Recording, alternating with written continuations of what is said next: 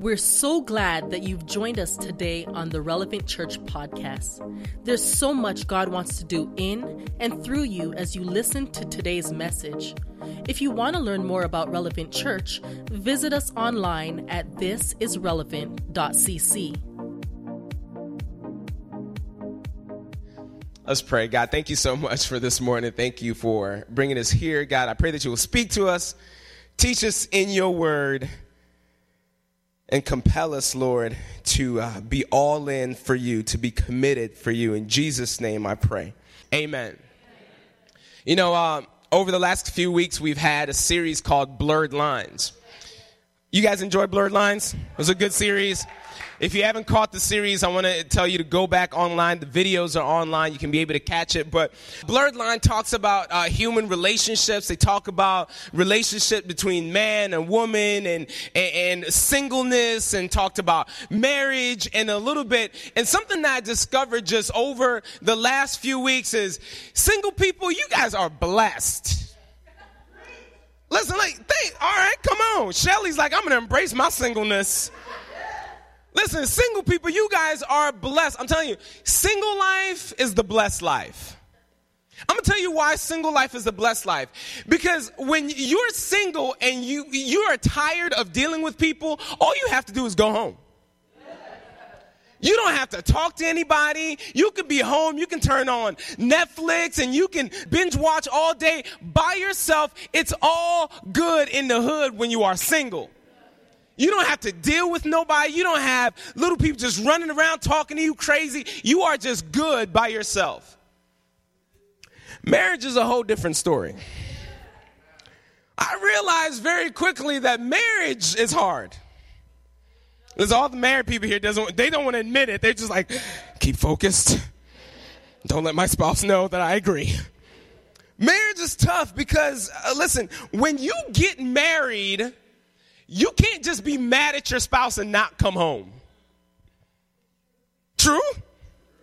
When you get married, you make a commitment that no matter what happens, you are going to show up. Marriage is the hardest for introverts. Because in that moment, you want to be by yourself. That's when somebody comes around the corner. Can we cuddle? I just need you to talk to me. And I'm just like, I don't want to talk to nobody right now. But when you're married, you're so committed. And if you want your marriage to last, you got to keep showing up.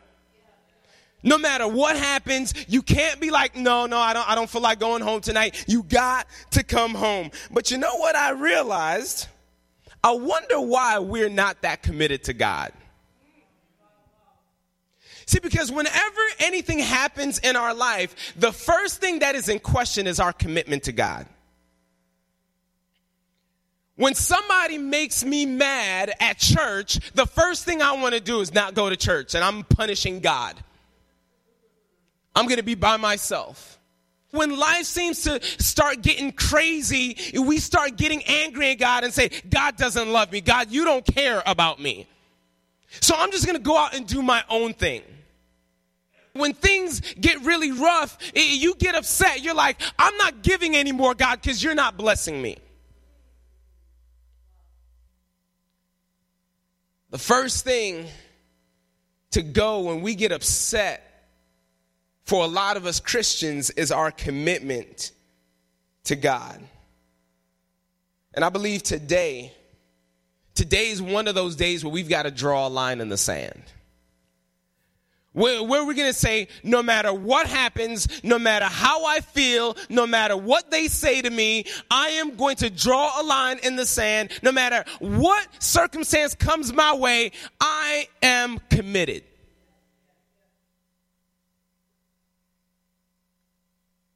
And if there's an area that we need to be more committed than anything else, it's in our finances.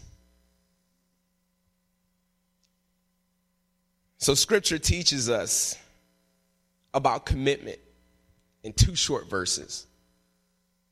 I discovered these verses long ago, but they really came to a head this week as I was preparing for this message. I knew God had put a stirring on my heart and said, listen, I need my people to be committed. Because I want to do something in their lives. I want to show them that I can come through in more ways than they could ever imagine. So these are the verses that I want to share with you today. And they're found in 1 Corinthians chapter 16. Paul, who writes this letter, is talking to a church that he planted. He's talking to a church that's been blessed spiritually. Like, this church they've got the gifts of the Spirit. They're healing people. They're speaking in tongues, and things are just going crazy in this church. But there's also some dysfunction that's taking place in this church. And so he begins to pen this letter to them. And we begin in verse 1, and we dive in right into the text. He says this. Now, regarding your question about the money being collected for God's people in Jerusalem. Now, regarding your question, back in the day, they didn't have Twitter, they didn't have email, they didn't have text messaging. So what used to take place is Paul plants all these churches, and historians said that Paul planted at least 14 churches. So he's going around moving from place to place, from city to city, planting new churches, giving life to people. And these churches are kind of left, and they're saying, well, what do we do about this? What do we do about this? So they begin to write letters to Paul, and they're trying to find out situations that are taking place there. And so they write this letter to Paul that has a whole lot of questions in there. And they're saying, Paul, what do we do about this? What do we do about that? In fact, in chapter 7, in verse 1, they ask a question.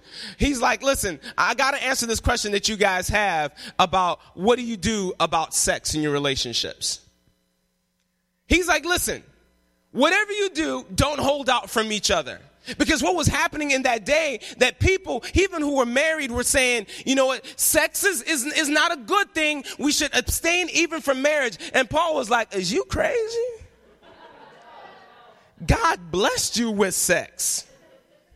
And so, don't abstain from each other only during a time of fasting and prayer.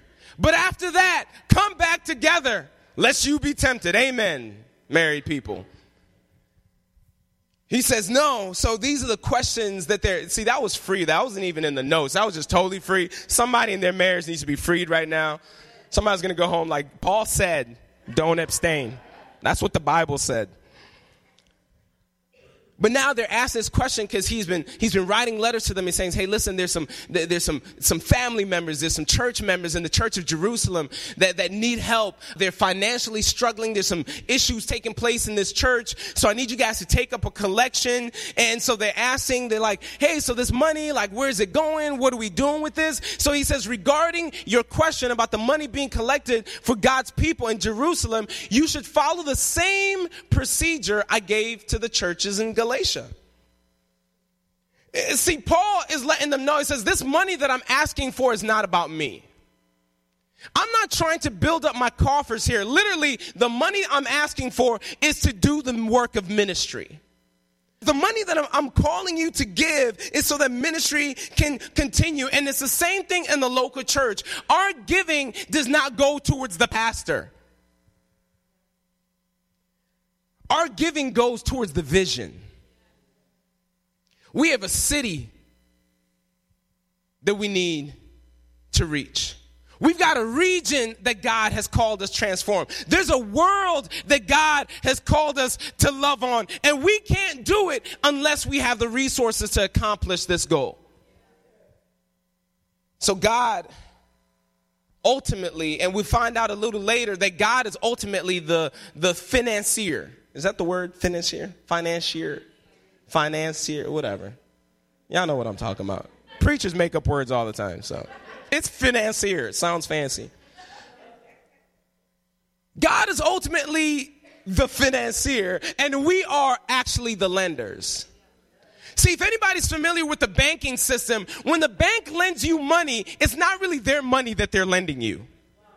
Banks lend you money based off of the deposits that they've received or the loans that they've gotten from other banks. So all they're doing is moving money around.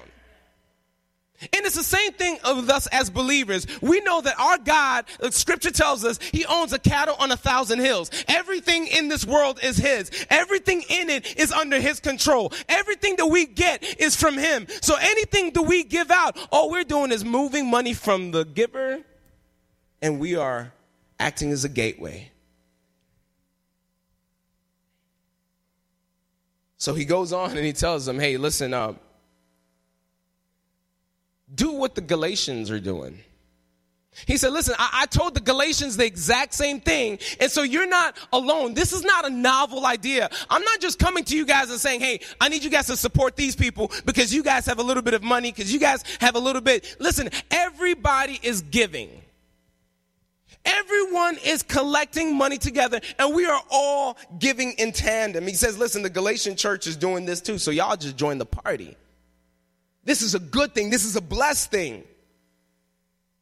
And you know, it's interesting. We have a lot of people in this world who are like, don't compare me to that person. And it'd been easy for the church to say, well, don't compare us to the Galatians. They're dysfunctional themselves. And I don't know if anybody in here has ever been in a situation where it said, maybe you were growing up and they said, do what your brother does, or do what your sister. Can't you see what this person does? And you sit there and be like, don't compare me. We have this don't compare me attitude, but what he's telling them is like, listen, I'm not telling you guys to give and that the Galatians are giving so that you can compare with each other and say, oh, you're giving this and I'm giving that. He's like, listen, I'm giving you this motivation that you guys are not the only ones. The burden is not just on you. You know, they always talk about this. I've heard this in so many leadership books, and I've heard this in so many places. Comparison kills. You've heard that before? Comparison kills. Comparison kills if you're trying to make excuses of why you can't achieve that thing. Comparison only kills when you're sitting there trying to figure out excuses of why I can't do that thing and why they have the opportunity to do that, why they have more resources, why they're smarter, why their relationship is better. And the only reason is we are making excuses. And I remember I was in college and one of my frat brothers told me this because I was one of the biggest excuse makers in the world. He came up to me and he grabbed me by the shoulders and he says, excuses are the patches we use to mend our garments of failure. It's not comparison. So in my life, I decided to shift this from kills to comparison thrills. It thrills me to say, well, if they can do that, then obviously I can do it. Because we breathe the same breath, we bleed the same blood, and at the end of the day, no one here is better than anybody. So if you can do it, so can I. And instead of wondering how you did it and be comparing and being all down on myself, I'm going to come to you and say, hey, church in Galatia, how were you guys able to afford? How are you guys able to give? Because we want to come alongside and do it as well too. Comparison doesn't kill. Comparison should thrill. Verse 2, he tells them, he says, listen, on the first day of each week, you should each put aside a portion of the money you have earned. Don't wait until I get there and try to collect it all at once. He says, on the first day of every week. This was a Jewish expression of what they used for Sunday. The early church began to gather on Sundays as a celebration of what God did through the resurrection. Because Jesus was resurrected on Sunday, churches started to gather and start to commemorate this joyous occasion of the resurrection, of the freedom that we have in Jesus Christ. And so he tells them, listen, you guys are gathering together every week anyway, so each week as you gather, set aside a portion of the income that you've made. He said, listen, I want you to do this rhythmically. I want you to do it each Sunday. I want you to set a specific day. I want you to be specific. I want you to be intentional. I want you to be rhythmic. Just do it. Put it part of your rhythm. Each week, set aside a little bit of money that you guys are going to give towards a contribution to the churches. You know what Paul was teaching them? Recurring giving. Paul said, don't wait till I get there. Don't wait for me to come and preach a sermon on giving. Don't wait until the plate pass. Don't wait for something to happen extraordinary so that you can absolutely now come and say, oh my gosh, yeah, I forgot I need to give. He says, no, I want you guys to set it. I want you to automate what's important. He says, listen, set it aside weekly. Do it, not out of compulsion. Don't wait for me to come and preach a sermon and say, Jesus is going to bless you if you sow a seed into this ministry. He said, listen, there's no need for that. There's no need for theatrics. This is what I want you to do. Giving is part of your duty as a believer. It joins God at work. It says, God, I believe in your mission. I believe in your vision. So I'm going to support it so other people can receive the same grace that I received through the gospel of Jesus Christ. It says, the money you have earned. But I love the way another translation gives. I love the way the ESV renders it and or the New King James Version. It says, as God has prospered you. He's telling them specifically, he says, listen, I want you to give out of the money that God lent you. The money that God allowed you to have, that's what I want you to give from. Because scripture tells us every good gift comes from the Father of life, including our job, including our careers, including our paychecks. Our prosperity and our success is ultimately found in God's grace in our life. The resources that we receive come from the blessings of God. And Matthew Henry, I was doing some research. Matthew Henry, an old theologian, said this.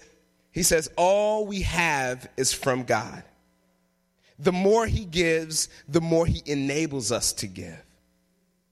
And the more he expects we should give. But here's the deal. I love what Paul says, and this is what scripture says. You know, some of us sitting here and be like, well, my money is inconsistent. I'm a church planner. I know that life. Well, I don't have very many resources. I can't give at the level that everybody else gives. That's okay, because Paul goes and tells the Corinthians in 2 Corinthians 8:12, he says, for if the readiness is there, that's all that matters. If your heart is willing, if your heart says, I want to give, I am willing to give, I want to support what God is doing, it is acceptable according to what a person has, not according to what he does not have. God is not telling you to go create money to give. He's saying the giving that you've already received, go and allow that to be the outflow from which you give from. He says, give that. Give your first fruits. And make sure you set it up rhythmically. Make sure that it's set aside ahead of time. Make sure that you're not waiting for me to come and pick it up. Don't wait for me to come and preach a sermon so that we can pass the plate. In fact, what he's telling them is set it up so I don't even have to pick it up. Send it yourself. Because if I come get it from you, you guys are going to start asking me questions. I wonder what Paul's doing all this money. He's like, I don't even want to get in y'all drama because I know people. So he says, listen, set it up in such a way that you guys are setting it aside, somebody collects it, and then you guys send it yourselves to Jerusalem. And when I come, I can just give you a report of what's happening. What would happen, church, if we just quit collecting tithes and offering in church? Because everybody has set it up as recurring giving.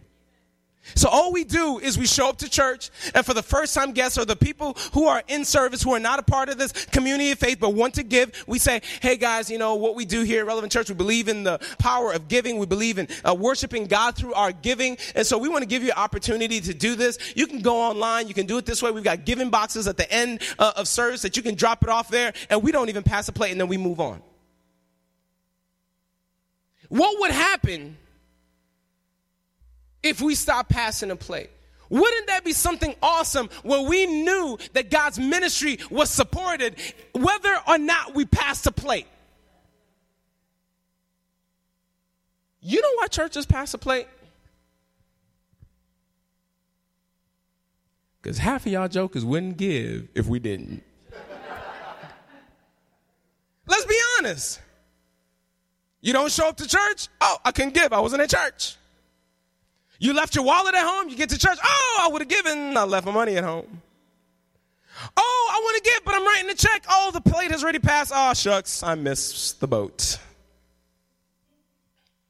No, Paul is saying this is an important thing. He said, listen, I don't want to come here to compel you guys to give. I don't want to come over here and convince you guys to give. What I want to do is I want to let you know, set it up each week. Allow it to come out so you don't have to think about it, that I don't have to think about it, and that mission will continue to go forward whether or not we were in this room or not. If we decided for the next 2 Sundays, we're not going to have service, we're going to go out into the community and we're going to blitz them with service, we know that God's mission will continue to go forward. I've got a vision, y'all, that 80% of our giving will be online and recurring. That we won't have to pass a plate in church anymore. That you can invite your friends and you're like, don't worry, they ain't going to ask you for your money. It's all good. Just show up to church.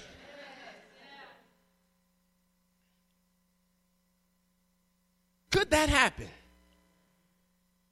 Could we get to the point where we are so faithful that every week we just set it aside and we set it up and we just move forward? The biggest thing is giving is not about compulsion. It's essentially about joy and gratitude. See, the early church, when they gave for a couple of reasons. They gave out of joy and gratitude of what God had done for their lives.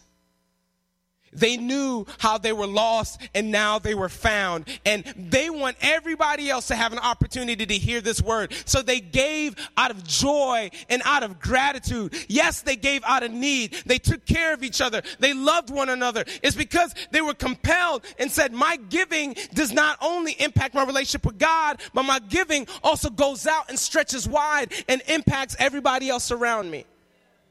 Giving is twofold. It's about relationship with God vertically and with relationship with man horizontally. Listen, here's the deal. Giving becomes an act that is gospel-centered. When we give, giving is an act of gospel-centered living. And as believers, we are compelled, we are motivated, we live in and through and because of the gospel of Jesus Christ.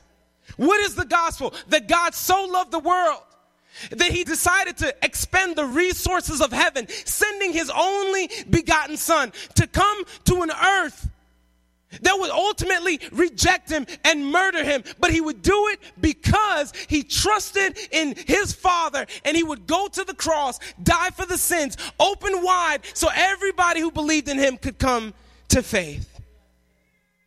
And that he was going to remain rooted until he uttered the words, "It is finished." It is finished. Giving is an act of gospel-centered living and recurring giving. Recurring giving is a commitment to live a gospel-centered lifestyle. Last week, we saw the gospel in marriage. Were you guys there? Congratulations to Denver and Angie. That was beautiful. We saw the gospel in marriage. Today, I want to show you guys the gospel in your giving. I want to show you the gospel in recurring giving. Because as believers, everything we do is because, through, and in, and as a result of the gospel. So I'm going to go through these pretty quickly. Point number one, if you're following along, giving is an intentional act of obedience. When we give each week, it is an intentional act of obedience. Why is that? We see that in what Paul's writing. He says, listen, do what I told the Galatians to do. Set aside an amount each week. I'm giving you a command. I need you to do this. Paul said that. Well, God said the exact same thing. In Malachi chapter 3, verse 7, this is God speaking, and this is what he's telling to the people. He says, from the days of your father you have turned aside from my statutes and have not kept them. Return to me, and I will return to you, says the Lord of hosts. But you say, how shall we return? Come on, God. Will a man rob God? Yet you are robbing me. But how you say, God, God, come on. How can we rob you? You're God. He says, in your tithes and your contributions. Number 10, he says, bring the full tithe into the storehouse, that there may be food in my house, and thereby put me to the test, says the Lord of hosts, if I will not open the windows of heaven and pour you out a blessing that there is no more need. Paul said, I need you to act in obedience. Take up a collection each week. God said, bring ye all the tithes into the storehouse. Bring the giving, bring the tithes and the offering so that there may be food in my house. It was a command. And in Jesus' story, in the story of the gospel, he comes to God the Father in Luke chapter 22. And he says, listen, God, if going to the cross can be taken away from me, please take it away. But out of obedience to you, not my will, but yours be done. Giving is an intentional act of obedience. When Jesus Christ said yes to going to the cross, he was acting out of obedience. You know, giving can be hard and stretching. The cross was hard, and they stretched him.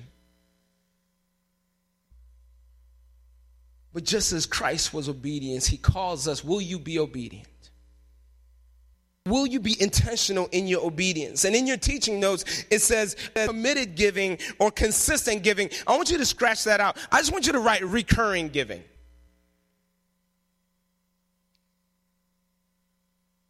Recurring giving is a matter of trust in God. So let me lay it out for you guys. Giving is an intentional act of obedience. It's saying, God, not my will. Hey, listen, it's hard. You know, I got bills to pay. I got things to do. But because you've called me to trust you, called me to be obedient to you, I'm going to do it. And then giving is about trust. It's about trust. It says, where your treasure is, your heart will be also. So giving centers in the heart. At the end of the day, we give because we trust God. Paul said, on the first day of the week, put aside what you have earned. I know it might be tough. I know it may be scary. I know there are things that you need to do. But God says, listen, trust me and prove that I will not pour out a blessing for you. Malachi 3:10, God says, bring the full tithe into the storehouse, that there may be food in my house. Thereby put me to the test, says the Lord of hosts. Trust me. Make a decision in your heart and say, God, I am with you. I know you will provide. In the gospel, how does Jesus put his trust in God? Not my will, but yours be done. I trust you. I want this thing to go away from me, but I am committed. Not my will, but yours be done. Giving, point number 3, opens the door for more to be blessed. Paul tells them this giving is not about me. It's not about anything else, but so ministry can be taken care of so that the people in Jerusalem will be able to be supported in ministry. So we can be able to do the vision and accomplish the vision as God has called us to. In Malachi, God says that there may be food in my house. Why? To bless others. Because there's widows, there's orphans. There are those in need who need to be provided for. So I need food in my house. I need you guys to give so that we can support those in need, so that the gospel can go out, so that ministry can take place. And in the gospel, how is giving opening the door so more can be blessed? How do we see this in the gospel? John 3:16 said, for God so loved the world that he gave his only son, that whoever believes in him, whoever comes to faith in Jesus, whoever decides to put their faith in Jesus will not perish, but will have eternal life. Gospel opens up the door. Jesus opens up the door for you and I to be here. Jesus dying on the cross was an act of obedience. It was an act of trust, but it was also an act of love. It was an act of love. Point number 4. Recurring giving again is our being committed to God's cause.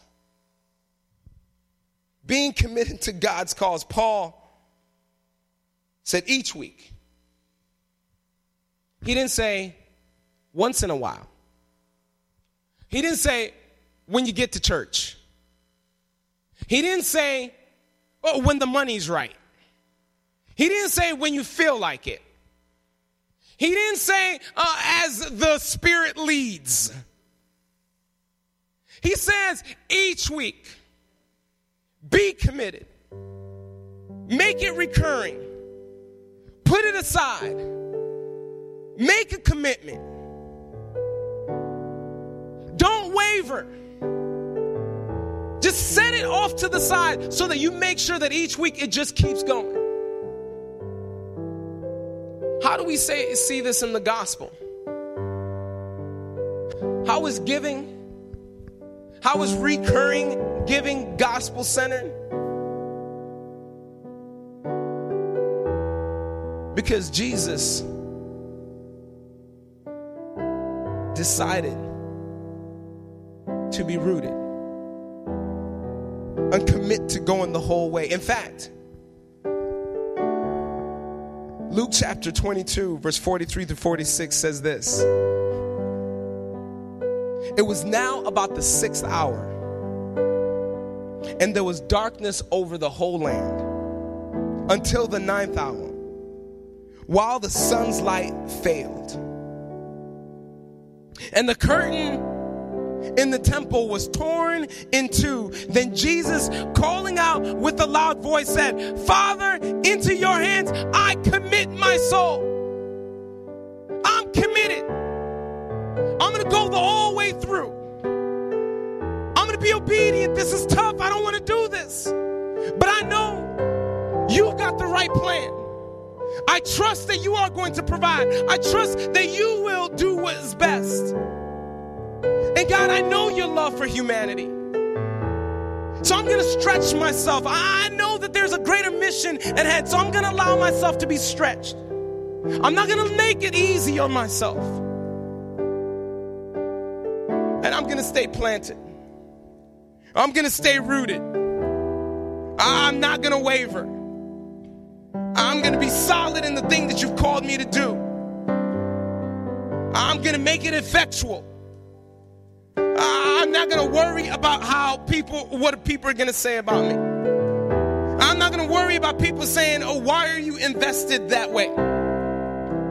But I know, God, that you have the master plan.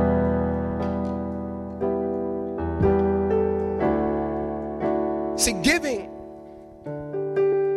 is embracing the gospel not through my words, but through my actions. Giving says, I'm not going to talk about being saved. I'm going to act like I'm saved. And because I am saved, I'm going to give because I am saved. Recurring giving says, I am committed through thick and thin. I'm all in. Jesus, this is all about you. Because here's the deal. Giving has more to do with your relationship with God than it does to resource the local church. Can I tell you that right now? You can stop giving right now and God will figure out a way to fund this church. You can hold on to it all you want, but God says, for I am doing a new thing and now it springs forth. I will make a way in the wilderness and create rivers in the desert. I'm the one doing this thing. So your giving isn't supporting this. Your giving is supporting yourself. Your giving is investing in your relationship. Yeah, by way, it contributes to the whole. But remember what Paul said. He says, listen, I want you to do what the Galatians are doing, because the Galatians are going to give anyway, no matter what you do. But if you act in obedience,